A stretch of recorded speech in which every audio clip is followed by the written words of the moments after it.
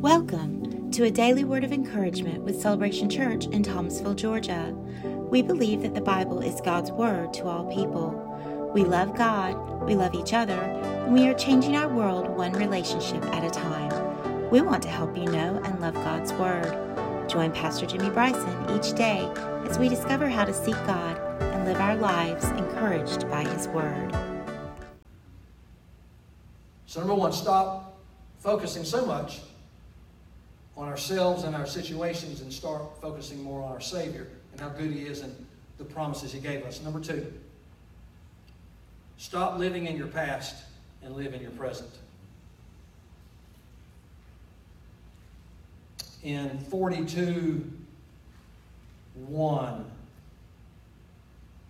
42:2, the psalmist says, I remember when I used to be on the worship team and I led the procession going. I remember when I used to. And what he's doing is he's living in the past. Because we all used to, didn't we? Yeah. We all used to be in community with other believers. We all used to crave the Word of God. We all used to wake up in the morning and go to bed at night with praise on our lips and a two-edged sword in our hand. We all used to find great pleasure and joy in giving generously to the Lord and His work.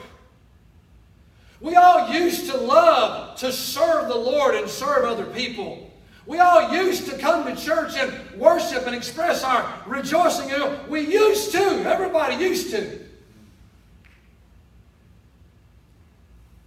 What about now? If we live in our past, we all have a good used to past, don't we? Yeah. We all have a good used to bad past, but we have a good used to past, most of it. So in 43, just write them down. I promise I'm not going to preach them. Here's what God gives us. And the psalmist even declared it. Number one, protection. That's verse 2. Number 2, direction. You need direction in your train wreck? The Lord gives direction. Number 3, satisfaction. Number 4, salvation or deliverance. Is all that up there? Yeah, so just take a quick picture of it and we're going to move on. So 3 or 4 times in Psalm 42 and Psalm 43, remember he asked a question like, why? And why am I so discouraged? And God, why are you treating me this way?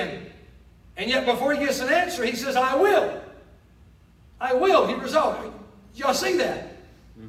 So even in the midst, watch this, even in the midst of his train wreck in his life, the psalmist is thinking back the way it used to be, and he brings himself back to the present, and he goes, you know what? I don't have the answers yet, but I will.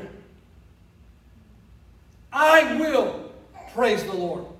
I will rejoice in the God of my salvation. See, there's a difference between a spontaneous praise. When you go to work and you realize you just got a $50,000 bonus. Hallelujah. Thank you, Lord.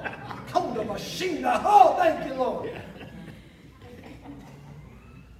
You show up and somebody just offered you $50 million to buy your company and you paid like $100,000 3 years ago. Oh, thank you, Jesus. Glory to God in the highest. Hallelujah, Lord. Oh, you can get 8 weeks vacation. Thank you, Jesus. I claim that word about I need more rest. Well, I'm just going to say this. Anybody can praise at that. Yeah. Oh, yeah. Anybody can praise at that. Is that right?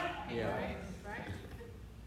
You win the golf tournament. Who won yesterday? I don't know. Really? Hallelujah. Were you going, hallelujah, thank you, Jesus. That's a spontaneous praise.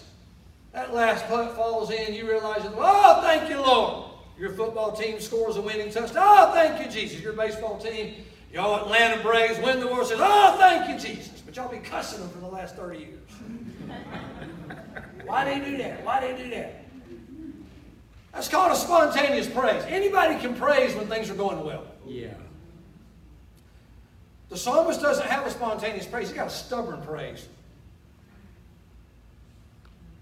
All in his mind The forces of evil and hell are coming at him, and he says, I will. Praise the Lord. That's a stubborn praise. David said, I will bless the Lord at all times. His praise shall continue to be in my mouth. I'm saying when you're driving down the road at 70 miles an hour and the wheels aren't even squeaking, it's easy to put your praise on. Yeah. When those wheels fall off, Then you pray. well, it ought to be a stubborn praise. Okay, did God's goodness change No. before the wheels fell off?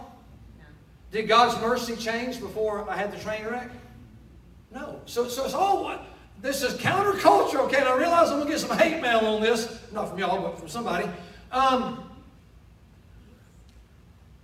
To get out of your train wreck unscathed, or at least spiritually healthy, the focus is as a child of God. If you're not born again, I'm not saying this to you. If you are a child of God, born again by the blood of Jesus, you believe all those songs we just sang, you're saved, sanctified, filled with the Holy Spirit. We must live in the present, not in the past, focusing on Jesus more than our situation. Or we will have a train wreck and stay there.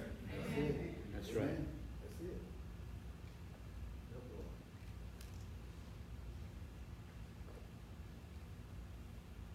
I was just writing down last night all the earthquakes I've been in, the literal automobile wrecks, yellow jacket stings, twice almost died, on and on and on.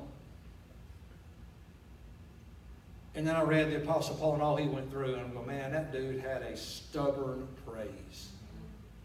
Yeah. That's what it demands. I don't feel like praising sometimes. I don't feel like reading my Bible some days. I get, oh, Pastor, I don't feel like it sometimes. I don't feel like it sometimes. But I know if I don't, the next day is going to get easier. And a train wreck's a coming.